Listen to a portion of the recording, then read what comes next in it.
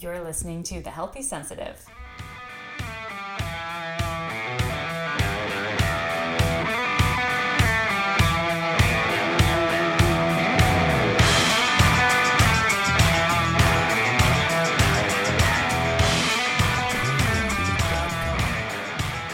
Hello and welcome to The Healthy Sensitive, a podcast for highly sensitive people, introverts, creatives, who are just trying to figure out how to both live in the world robustly and figure out how to do that while making sure that their little highly sensitive brains don't feel, overstimulated.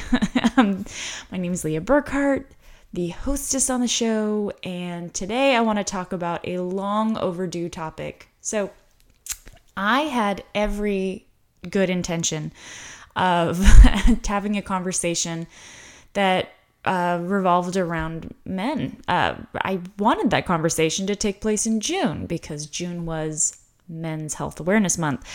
But see, funny story, in the midst of all of the, pandemic and economic uncertainty and civil unrest, and then, of course, on top of that, in my personal life, I was moving and changing jobs. So with all of that going on, June was a bit of a chaotic month, and it just got overlooked.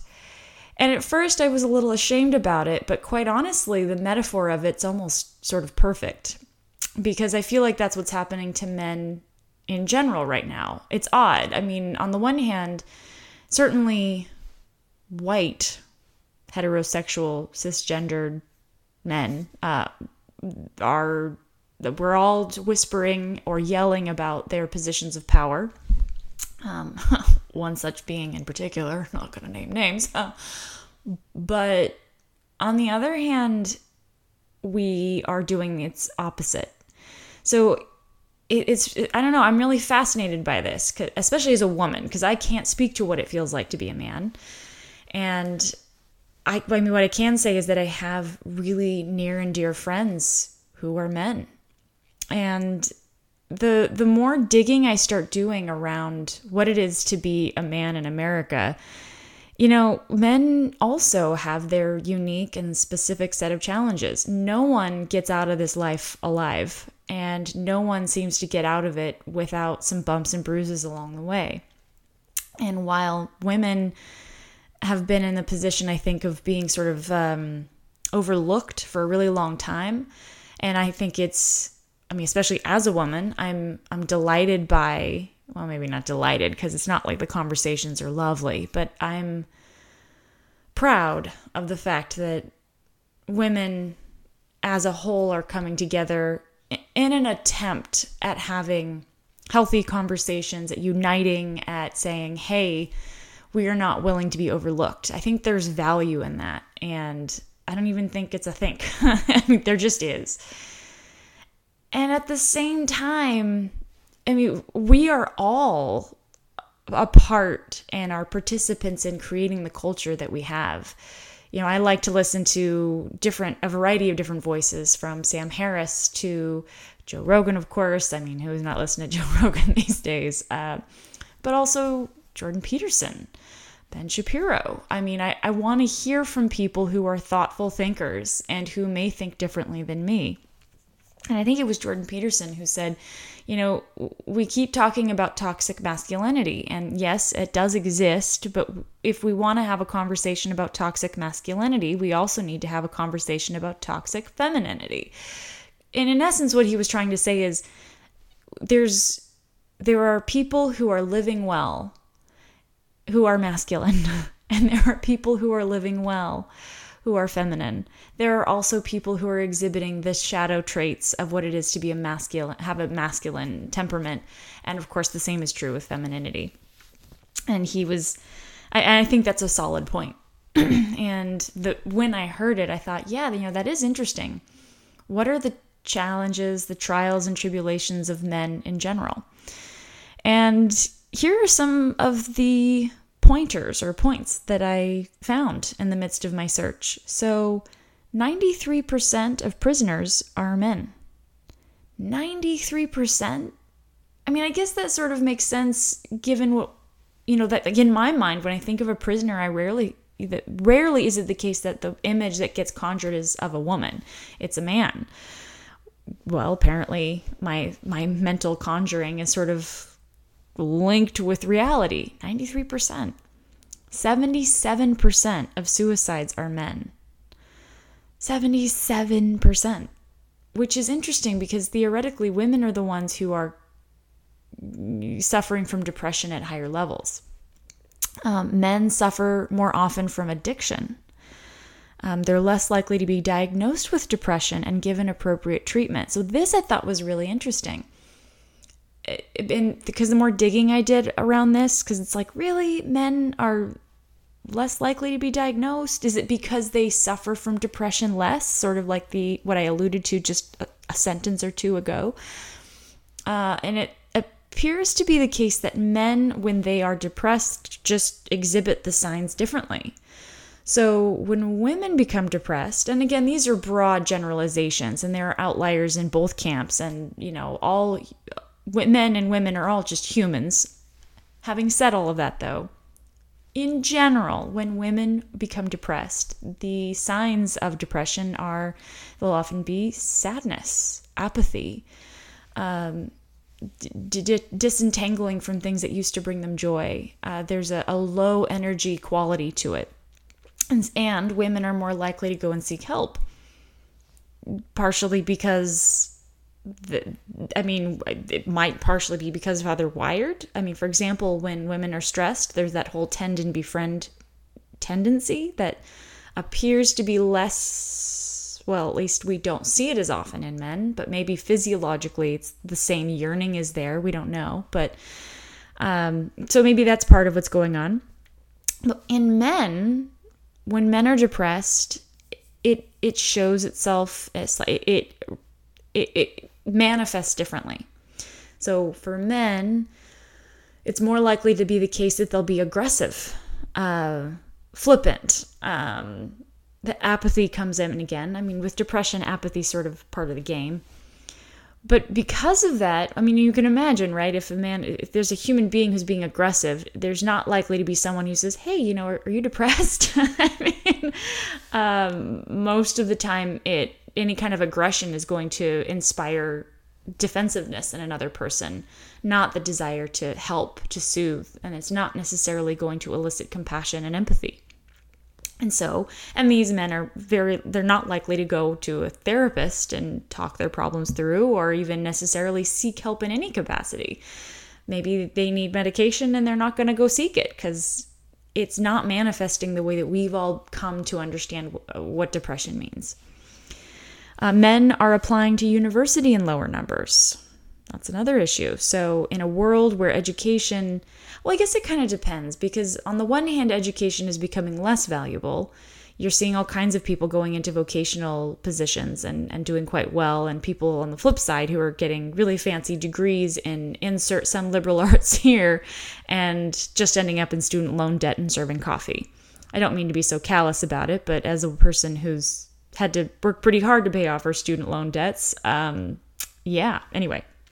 So then, in addition to that, and men die about 5 to 10 years earlier than women. And there's a physician, Dr. Thomas Perls, who believes that 70% of that is caused by lifestyle. So it's not just built into the genetic code. There's something linked with the way men are behaving in the world that's leading them to die sooner, on average. So these are the challenges of men more broadly. And any one of them deserves a moment of pause, a moment to just stop and say, whoa, women are not the only beings who are suffering.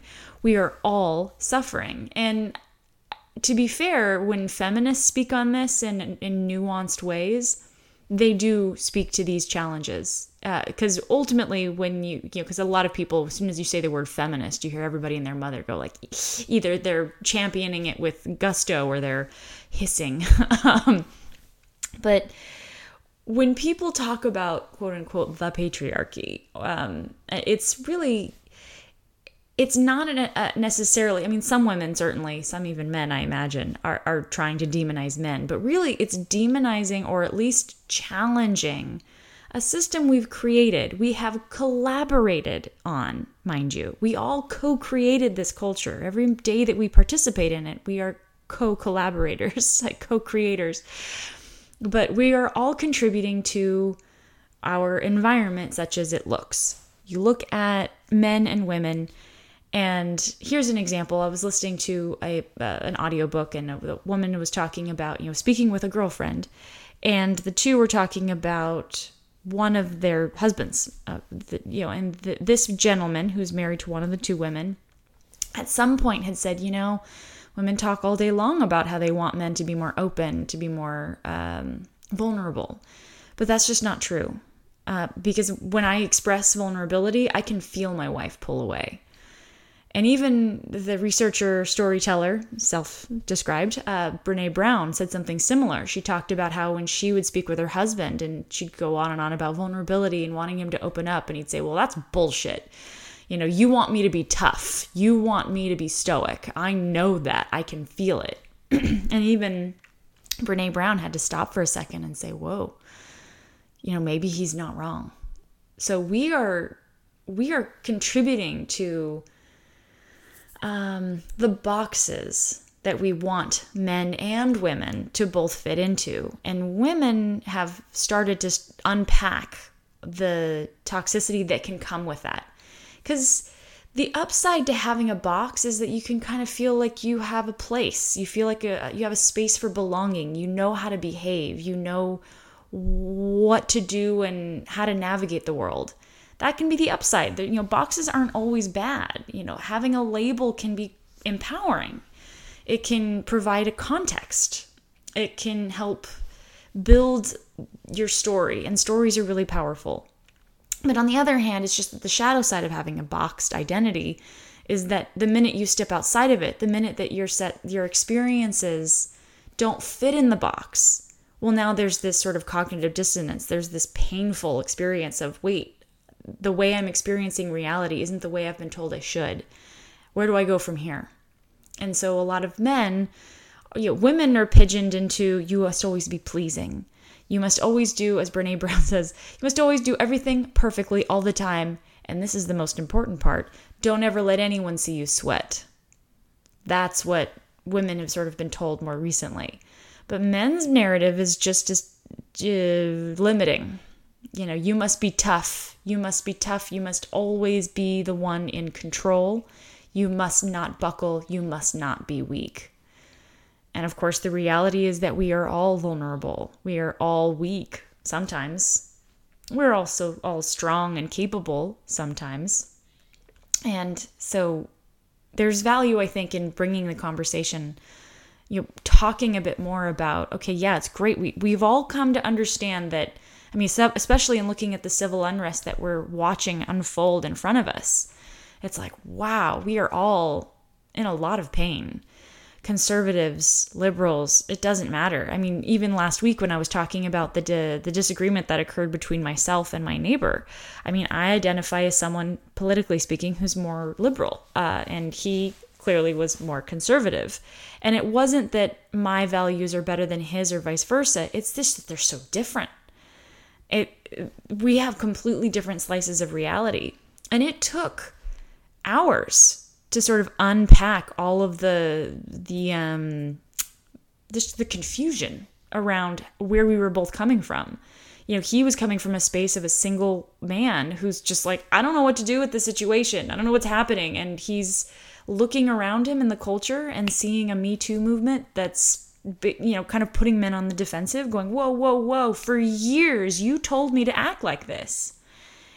And men aren't wrong. Men and women both. I've spoken to women who, when faced with the decision to choose between Hillary Clinton and Donald Trump, chose Donald Trump and were not concerned about his behavior or his seeming flippant disregard for women's rights or even women's dignity. That was how I looked at it, but that's not how all women looked at it. Some women were sort of like, what? I want a man in there. Like, I'm sorry, but sorry, not sorry. I don't want to have, I don't trust Hillary Clinton to be able to do the job right. And quite frankly, I want a man at the helm.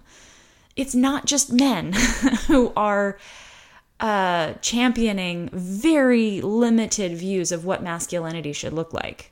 Women do it too, and do it in pretty large numbers, mind you. So there you have it. So like when my neighbor is sort of saying, hey, a whole lot of men are just kind of confused. We don't know where to go from here. That's not, they've got a point. We are all confused. And I think that's sort of where we're at right now politically is men and women both need to improve the way we navigate in the world. Women on the whole are in a space where we're needing to learn to be more assertive, more clear, more open about our wants and our needs, more willing to be unpleasing. And men are on the flip side needing to learn to soften, to be more open to, and I'm not saying that there aren't plenty of men out there who are doing this beautifully already, just as there are many women who are doing assertive really well already. But both of us are in this space where we need to learn to behave differently. We need to improve. But we're just learning. It's a clumsy process to do that. And in the process of learning, it's really uncomfortable and it puts everyone on the defensive. So if you think collectively, women coming out and sort of being like, hey, no, we won't take this anymore.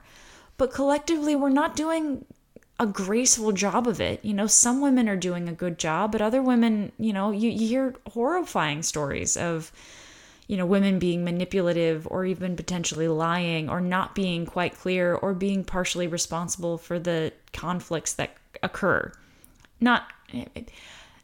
Here's a good example. When you listen to, I listened to the audiobook version, Malcolm Gladwell's Talking with Strangers. He talks about rape as an example, and he brings it into the fold in a more nuanced way. He talks about how in so many cases of rape, alcohol is involved. And then he goes into a deep dive of, well, what's going on when we're drinking alcohol? Why is it the case that, many cultures all over the world, drink tons of alcohol and rape doesn't happen? And he talks about how when we drink alcohol, we get this tunnel vision. And so we become a product of our environment. Well, if most of the situations in which, in America at least, where we're drinking alcohol are frat parties, which are highly sexualized, so he kind of unpacks it and says, okay, so if you pit that alongside the fact that when women drink alcohol, they can't tolerate as much of it. And so they're more likely to have blackouts and be, and the communicate. And then you consider at this exact same time that men, when they're drinking alcohol, they're a product of their environment. Like it just gets messy. Such that by the end of the day, you have a man and a woman who are looking at each other, the woman sure that she's been raped and the man sure that it was consensual. And if you were to put a lie detector test on both of them would think they were being honest. This is the world that we live in. That's not 100% of the cases. I'm not saying that. But what I am saying is it's hard when you're in a situation, when you collectively, we are all in a place where we have to do better. And to do better, we have to learn, but learning requires a willingness to kind of bumble around and stumble. And we're all doing that, men and women both. And the consequences of the bumbling and the stumbling for men is that they're feeling, that they're already dealing with all of the challenges that come with having to live in a highly patriarchal, I'll say, culture. Again, 93% of them are in prison. 93% of the prisoners are men. 77% of suicides are men. They're dying sooner. Like they are suffering too. That's just men in general, by the way. So, because this is the healthy sensitive, now we move into the double whammy of being a highly sensitive male. Woo! And I'm very close to a number of men who have nervous systems who I think would potentially qualify for being an HSP. I don't know that they would identify that way. That's none of my business. But some of the traits that are associated with being an HSP, these men have, they hold, I don't know how to say that. I have a trait? Yeah, these are traits they have. And imagine you live in a world Like, at least as a woman, when I say, oh, I'm a highly sensitive person, there's a kind of patting on the head, a sort of, oh, sweetie, that's cute. There might be some, like a little bit of patroningingness that goes on there. Like, oh, you're a highly sensitive person. That's so sweet. But I'm a woman. And I'm a white, petite, heterosexual, cisgendered woman, no less. Me saying I'm highly sensitive is not a radical thing. It's pleasing, in fact, on some level at least. It's not always my authentic, just because I'm sensitive doesn't mean I don't get angry. I absolutely do. Just because I'm sensitive doesn't mean I don't lash out and hurt people's feelings. I absolutely do. But to say that I'm highly sensitive is not an inherently, I'm not challenging the status quo when I do that. Not really. But with a man of any background to say I am highly sensitive, that does challenge the status quo because you're not supposed to be. So just to kind of review again, the 4 primary characteristics that are associated with high sensitivity. There's depth of processing. So highly sensitive people chew on things longer. And so how that might manifest is someone who, doesn't just, they might think before they speak. In watching a violent film, it will be kind of jarring, and a highly sensitive person will chew on it for weeks, whereas a non-HSP would just be like, well, that was a good show. Next. So if you're looking at a highly sensitive male, he will be chewing on things longer, and that's not encouraged. Dudes aren't supposed to do that. Dudes are just supposed to be decisive. Dudes are supposed to know what they want and just go for it. You're not supposed to chew on things. What the hell is wrong with you? Highly sensitive people also become more easily overstimulated. And that's just, because remember, when I'm using the word sensitive, I'm not just saying like, oh, your feelings get hurt easily. It's just sensing your environment and responding to it. So again, overstimulation is a thing. Well, men aren't supposed to get overstimulated. They're supposed to be rough and tumble. They're supposed to, they want to get on the ground and wrestle. They want to, I don't know, jump off a cliff, go parachuting, go get the girl, overpower, do all of those things in it. And that's overstimulated. Like, what the what? What's wrong with you? And so if I, a woman, say, oh, I'm kind of feeling overwhelmed, no one in the room is necessarily going to stop, look over, and cock their eyebrow.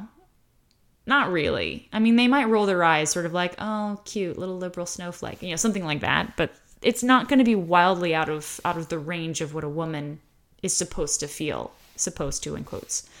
But a man, that's different. You're not supposed to get overstimulated. You're supposed to love being in chaos. You're supposed to own the chaos. The next one is emotional sensitivity, emotional granularity. That's definitely not. So here's the thing with emotions. The downside to the upside of being a woman in this particular culture, in my case, the United States, is I'm allowed a very large array of emotional experiences. I'm allowed to communicate my emotions with nuance and with sort of like a deep dive into what's going on in my emotional arena. The downside, though, is there is this one chunk of emotions I'm just not supposed to have, and that's anger. And it's strange because I've been in relationships and have had friendships where people have told me the opposite and said, no, get angry, get comfortable with that. But I've been trained not to do that. And when women become angry, we collectively get uncomfortable with angry women. We especially get uncomfortable with angry women who are of any other color other than white. This is a really great example of that is if you've ever read Michelle Obama's memoir, Becoming, she talks about the real, I don't know that she used the word pain, but just the level of energy that was required to keep herself composed in the midst of being attacked for just existing. And she was labeled an angry black woman. And it's like, she wasn't angry. She was passionate. She had ideas and she was willing to communicate them, and she was assertive. That's how she felt in her own skin, but that's not how she was perceived. So women, certainly of any color, we might say, oh, come on, girl, go get him, girl, you go, girl, but we don't mean it. Like, not really. I mean, you go, girl, but okay, don't go too far. So anger isn't something that we are encouraged to exude. That's kind of a bummer. Now, on the flip side, for men, the upside to being a man is being dominant, being angry, being assertive, even aggressive is championed. You're allowed to throw a kind of conniption fit. It's not out of the range of what we would expect from a man. But just don't do any of that other stuff. You can be jovial, but don't be jubilant. You can be happy, but don't express joy. You can be angry, but you can't be sad. Sadness, no. Don't be vulnerable. Don't be sad. Sadness is weakness. Don't go there. You're not allowed to be sad. Now, if you're closed off to most emotions, you're allowed to be stoic and you're allowed to be angry. And you're allowed to be charming. That's pretty much when I see how men are portrayed, like a man's man, a real man. Again, you're allowed to be charming. You're allowed to be strong and angry and aggressive. And you're allowed to just be copacetic, calm, stoic. Is it any wonder, like, the weird political space that we're all having to occupy right now? Is anyone surprised? Hello, this is we've co-created this environment. We are responsible. And so for a highly sensitive man to be told, you only get to be angry, I can tell you as a highly sensitive human being, like just with the nervous system that I have, anger is extremely activating. It requires a tremendous amount of energy to sustain, and it's very uncomfortable for me. And the men that I know who have this trait will say the same thing. They don't want to go there to anger. It's not that they're unwilling to feel it. It's just to express it. It's so much energy. Whew. And these same men feel all of the feels, not in the sense of, crying at the drop of a hat or being weak, but it's just the way their system is built, their nervous systems aren't really conditioned to just be stoic, angry, and charming. They have a tendency to feel all of the emotions. And they're not encouraged to allow that to be expressed in any way. So there's no outlet for these emotions. And yet they're feeling all of them intensely. The next one is sensory sensitivity. So that's the sensitivity to one's, like to smell, to sights, to sounds. There's a subtlety that we might be keying into. And that too is not something that is encouraged in men. But what's really interesting, just so you know, we now kind of come to see this as like, well, yeah, no, that's not manly. We don't like it. But that hasn't always been the case. Interestingly enough, there were times when sensitive men were revered. Sensitive men were considered to be intellectuals, and intellectual men were powerful. And to have a more soft way of, navigating the world suggested good breeding, high education. They were the men that were sought after and pined for. It's only kind of recently in the large grand scheme of things that this, or maybe there's more of an ebb and flow. That might be a better way to put it. In the larger historical context, there have been times when sensitive men who process things deeply and think things through, who aren't a big fan of overstimulation, who have the capacity for expressing their emotions effectively, and who are sensitive to their environment, that was seen as a good thing. It just, right now, we're not in that space, unfortunately. So it's a double whammy for highly sensitive men, because they are contending with, being in the minority, in the sense that there's only 20% of us. I mean, wherever you go, there's 80% of people don't experience the world this way. And yet, of highly sensitive people, men make 50% of it. So it's not linked with our sex chromosomes at all. There's an equal number of men and women who are highly sensitive. It's just that women are more comfortable saying it. Men are less likely also to go digging around to find the language for all of this because they're not encouraged to. This is,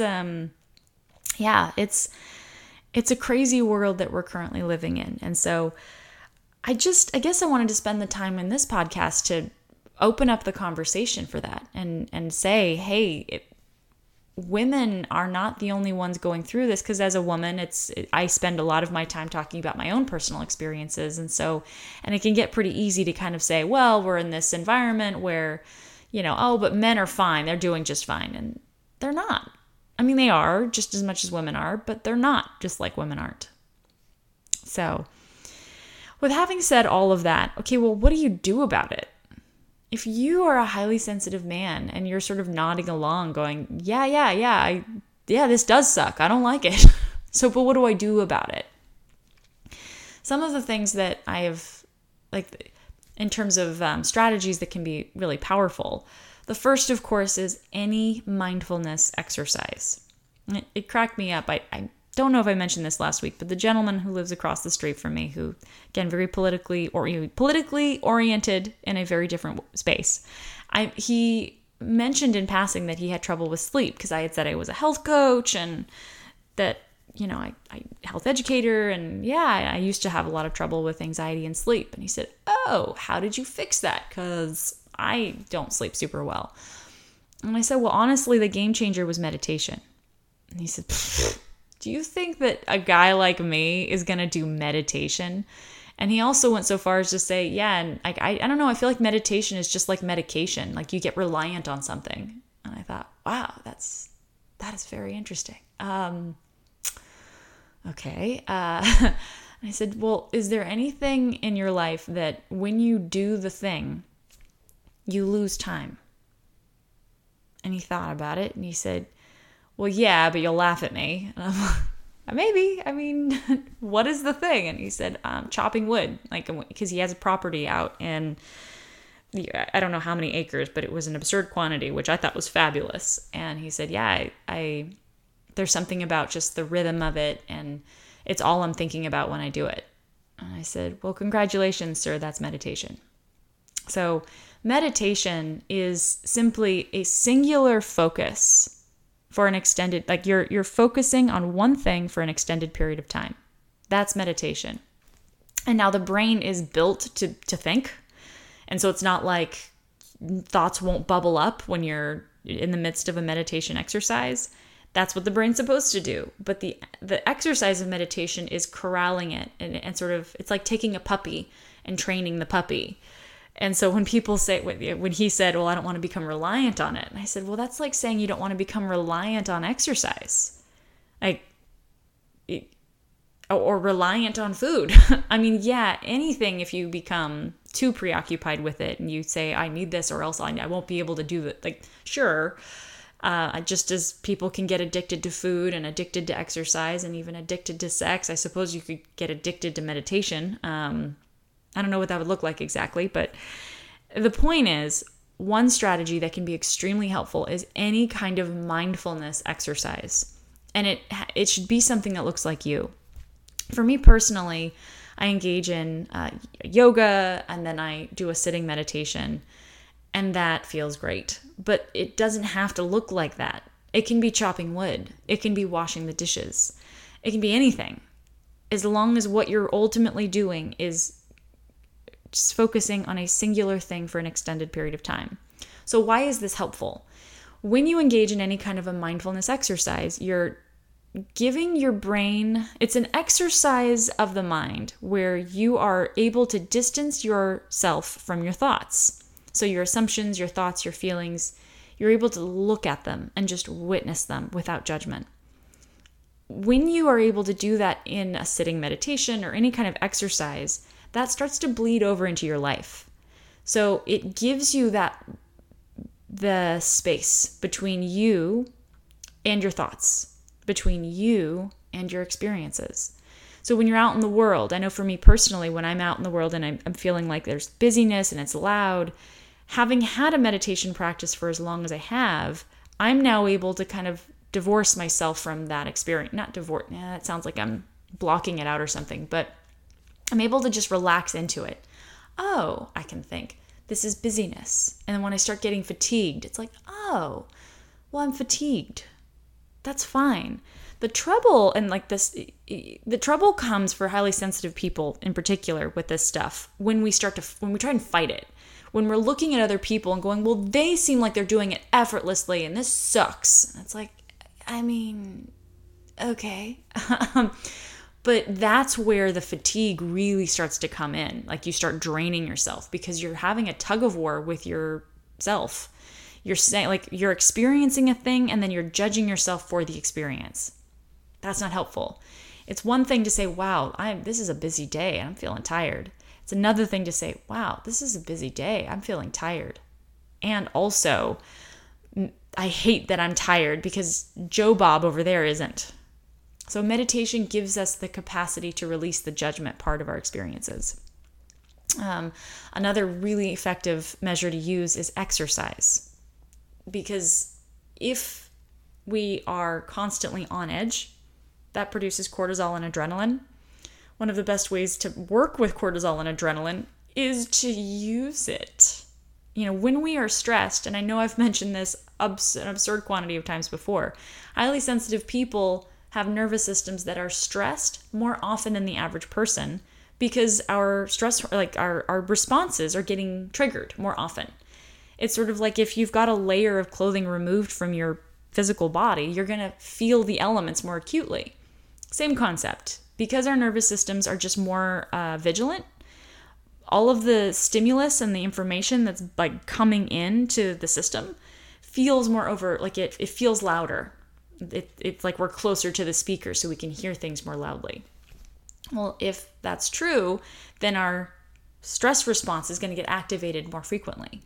Well, the stress response isn't a bad thing. It's just the body responding to its environment and giving us the tools to react the way we need to, or at least the way our body thinks we might need to. So if our systems get the sense that there might be danger, well, it pumps up adrenaline and cortisol so that we can fight it off or run away or whatever it is we need to do. So if you're starting to feel, if that's the case where you're feeling that way all the time, exercise is phenomenal. Because it burns off that cortisol, it uses it, and it takes advantage of the adrenaline that's pumping the heart. And when you do that over time, that can feel extremely empowering, that you feel strong. Forgive me, I just finished Michelle Obama's memoir, so this is like fresh in mind. But, she talked about how, she used to go to the gym, but then, you have kids and there's all this, and her husband is going to the gym all the time, and she's just like, psh. Must be nice. And, when she was sitting in a therapist office, trying to work through their challenges in their marriage, they sort of cocked their eyebrows at her going, oh, that's very interesting, Michelle. When's the last time that you went to the gym? And then, of course, she realizes, oh, crap. I guess I could make the time for myself. And she talked about how just in making that change, she went from feeling kind of like I don't think she ever used the word victim, but, feeling like she was just reacting to her life and going into a place where she felt strong again. Like, oh, I do have some command. That's what exercise does. Exercise increases our endorphins, which are painkillers, like the body's painkillers. It increases our memory, our brain functioning. It helps with the prefrontal cortex, just like meditation does. So exercise is absolutely phenomenal to help kind of release. It's a release valve for emotions that might not otherwise you might not otherwise feel like you can express. And then, of course, in terms of the, developing the capacity for an emotional range and communication and all of that, having some kind of a creative outlet is really powerful. All of the men I know who have this trait and who are extremely well adapted, they all have a creative outlet. Either it's music, And it's so funny because the one man in particular I'm thinking of, the music he likes to engage in is like this heavy metal, like it's dark, it's rich, but it's the only space in his life where he really expresses anger and frustration, like that kind of energy. And he said, yeah, because I don't feel comfortable expressing it in any other arena. Or another gentleman I know is a writer. So he likes to write poetry, or he journals, and it gives him an opportunity to release all of the emotional experiences he's having throughout the day. Another is a painter, and some of these men have multiple of these outlets. And creative outlet doesn't have to mean airy-fairy light stuff. Like I said, one of them is, heavy metal music. What? It's like, how ironic is that, man? You have this vigilant nervous system, and you're doing what? And he said, yeah, I know, it doesn't have to make sense, but I love it.